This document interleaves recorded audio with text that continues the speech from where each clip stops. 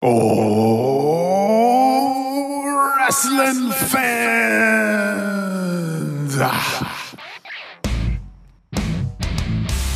We believe that psychology still matters.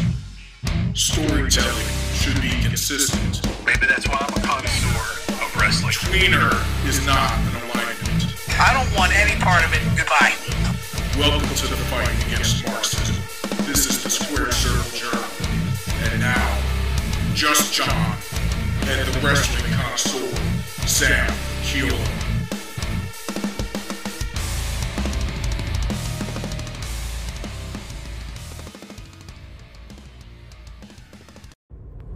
All right, welcome back again for another exciting edition of Ringside Ramblings. I'm your host, Sam Keola, the wrestling connoisseur, and today I think we're going to talk about AEW for a little bit.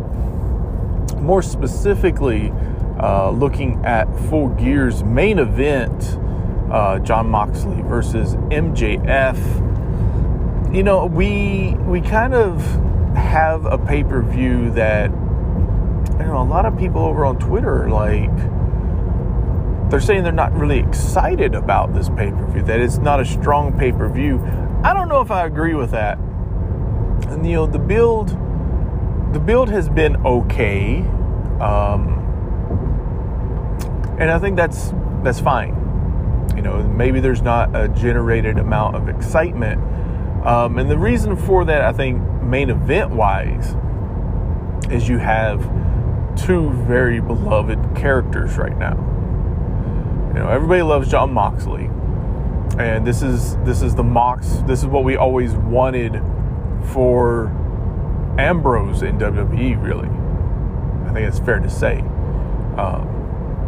So everybody loves Moxley. You know, here we have a champion that can carry the company on his shoulders, and what have you. And in MJF, we're finally getting what we want, is MJF having the big role. I think everybody expects he's going to take the title, and everybody loves him right now. Everybody's cheering for him, and he has essentially turned face and hasn't really changed much in character, which is good. We don't want him to change too much. We just want him to become a babyface, right? So, all that's good, but what's lacking is this sense of tension. You know, there doesn't seem to be, there's no big heel at play at the moment. And because we love both Moxley and MJF, we don't have anybody to really hate upon. Even with, you see the Regal promos with MJF, which have been great. You know, the fans will boo Regal, and then Regal pulls them back in because he's so good anyway. But he's also a babyface right now. And again, there you have a problem that there's nobody to really hate. And I do think it is a bit of a problem. It's not like a typical, you know, babyface versus babyface matchup where they're like, may the best person win, and we're going to tease somebody turning heel. There's none of that right now. You know, it's actually the complete opposite, you know, with MJF already turning babyface. You know, there's no tease for anything. So I think there's just no tension. And there's that really just, it's really kind of just messing, I think, with the whole storyline. There's no tension there.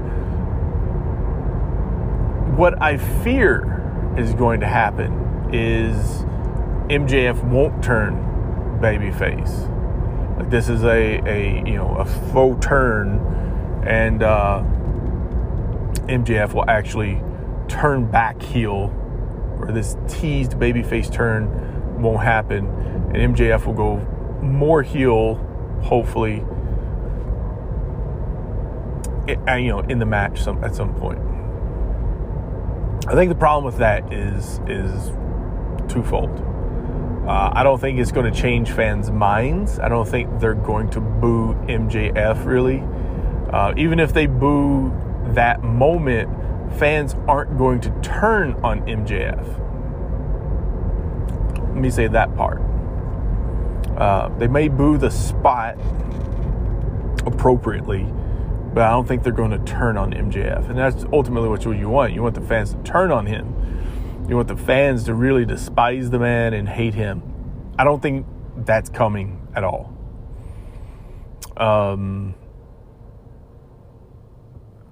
The other problem is, like, how are you going to turn him heel again? Like, how are you going to get this heat? You know, do you have Regal turn on Moxley and become MJF's manager? What would be the point? You know, MJF doesn't need a mouthpiece. I think that would probably make more sense than anything.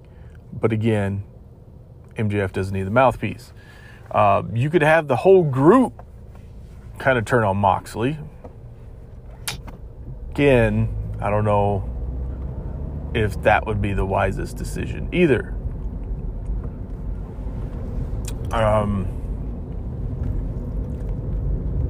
I could see, you know, Cesaro. I could see Wheeler. I can't see Bryan Danielson really turning on Moxley. I mean, I can and I can't. I can't see him turning on Moxley for MJF.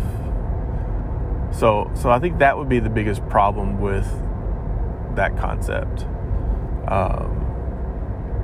And if you have anybody else, say like you have the whole Firm thing, it doesn't really make a lot of sense to have them rejoin with MJF and this just be a big ploy with... I don't like the idea of it being like this twist because just the sake of it. Like, I have a problem with a group that is turning on their own and MJF has gotten beat down and power bombed and attacked and all this whole shtick just for them to go, it was just a play and it was all a work and we're still together. I don't like that. I don't think it works in the long run. It doesn't make sense in the long run. Like, you're attacking your own. I think those angles, you're really like pushing the limits by doing that. Unless you can really show, like, okay, you know, this makes sense because it's opened my eyes and now I know that I can't go against the Firm. But then you're pulling MJF down a notch, I think, if you go that route. So it doesn't make any sense for that to happen. Pinnacle. Got a big motorcycle here coming by me. It's like aces and eights are pulling up on me now that I was talking shit about weird angles. Like, I loved Aces and Eights. They did that sort of thing where, like, Bully Ray was attacked and then he ends up like the leader of the group. And I thought that was, even though I loved the angle and the storyline, I hated that aspect of it. It's like, it's not a trick if you're attacking the guy who ends up being the leader. Like, it doesn't make, you gotta make it make sense. So I don't think they should do that. Like I was saying, Pinnacle, everybody's a face now. So I don't think you could have Pinnacle all showing up as heels to back MJF. I don't think that would work storyline-wise either, continuity-wise. So, in my opinion, you could only move forward logically with MJF as a babyface. Now, what's that mean for the rest of the match? I mean, can you turn Moxley heel? Can you turn the rest of the faction heel on MJF to move it forward? I think you possibly could. As a unit with Regal, can you make these guys heels now? Maybe. I don't know if if that's the direction you want to go either, even though then you could feud MJF with Combat Club. You could move forward with that aspect. You can move forward getting the Combat Club away from the Jericho Appreciation Society in that aspect too. And you can build toward gang rivalry with MJF and the Pinnacle getting back together to face the Combat Club. The question with that is, can you effectively turn Mox and Danielson and Regal? Can you turn all of these beloved characters heel against MJF? Is MJF beloved enough to do that? And I think possibly, if you really have the Combat Club just go way overboard. Like I can see it happening with Mox and him losing control and him just leaving MJF a bloody mess. I can see Cesaro following along, Wheeler following along, Regal pushing for it. I can see the crowd would be behind MJF. I think you could tease Danielson, not, like, hey, what are we doing? And then just like, nope, following along with Regal, throwing it in. And I think that too is like, it would take the company in a new direction. Leave MJF as this loner anti-hero to start, and then bringing the Pinnacle into play, I think would be a great move, in all honesty, especially with showing the Blackpool Combat Club as these just villainous, bloodthirsty guys. And then Pinnacle, who had been built up as heroes, even God, his name escapes me for the moment, Shawn Spears, who's come back and he cut that great promo about his mother and why he's been gone and getting married and all this stuff. He's got the potential to be a good baby face here. I think you can get a lot out of this if you do Pinnacle baby faces and Blackpool Combat Club as the heels, especially with Wardlow.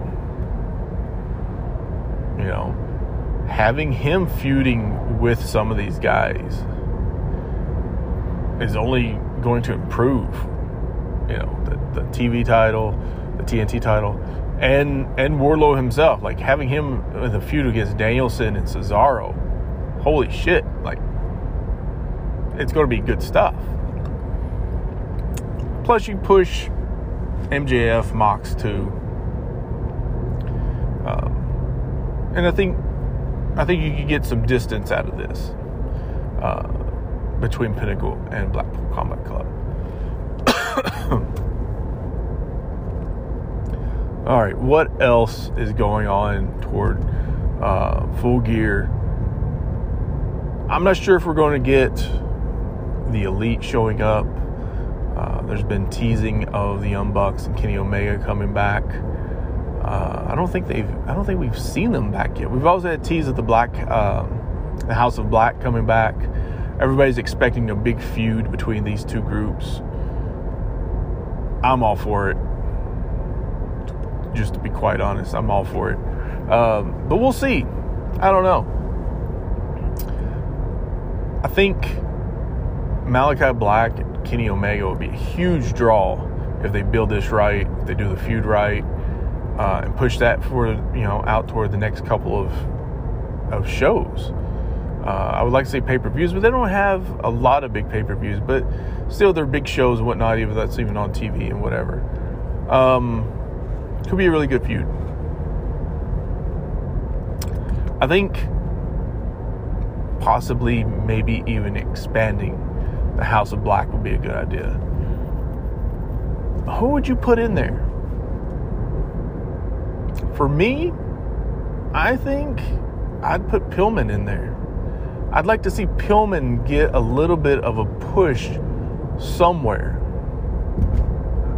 I think this kid's really good. I think he's ready.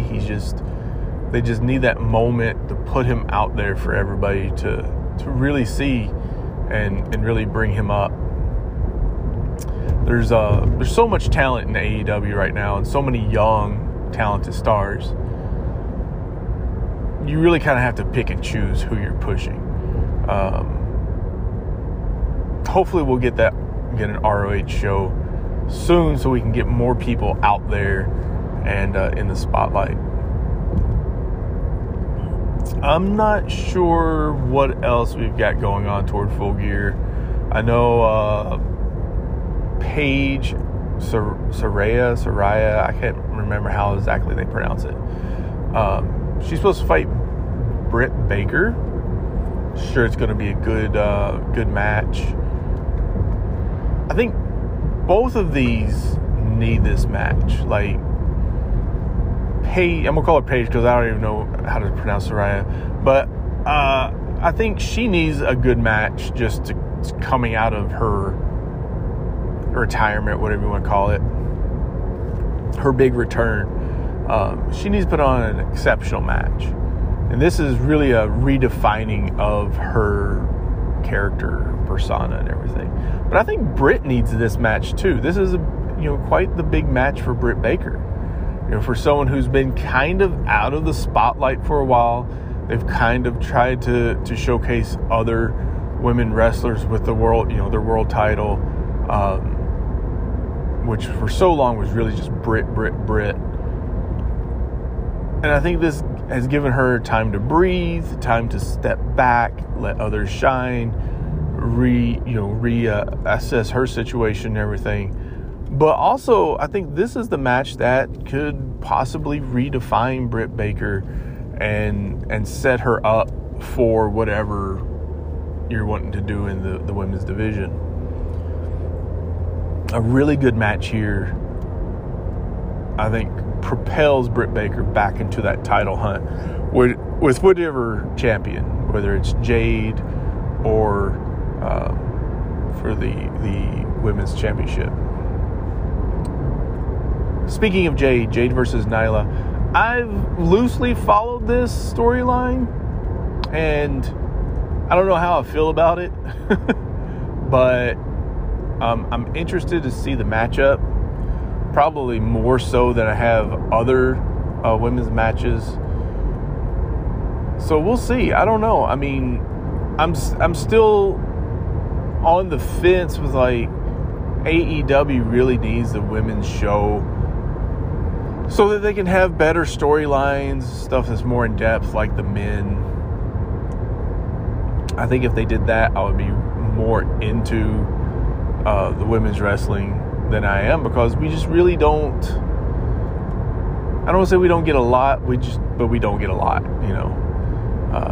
If you took the pieces from here and there and put it all together, so that I could watch the women's stuff and just the women's stuff at times, then I think I would be way more into their storylines than I am.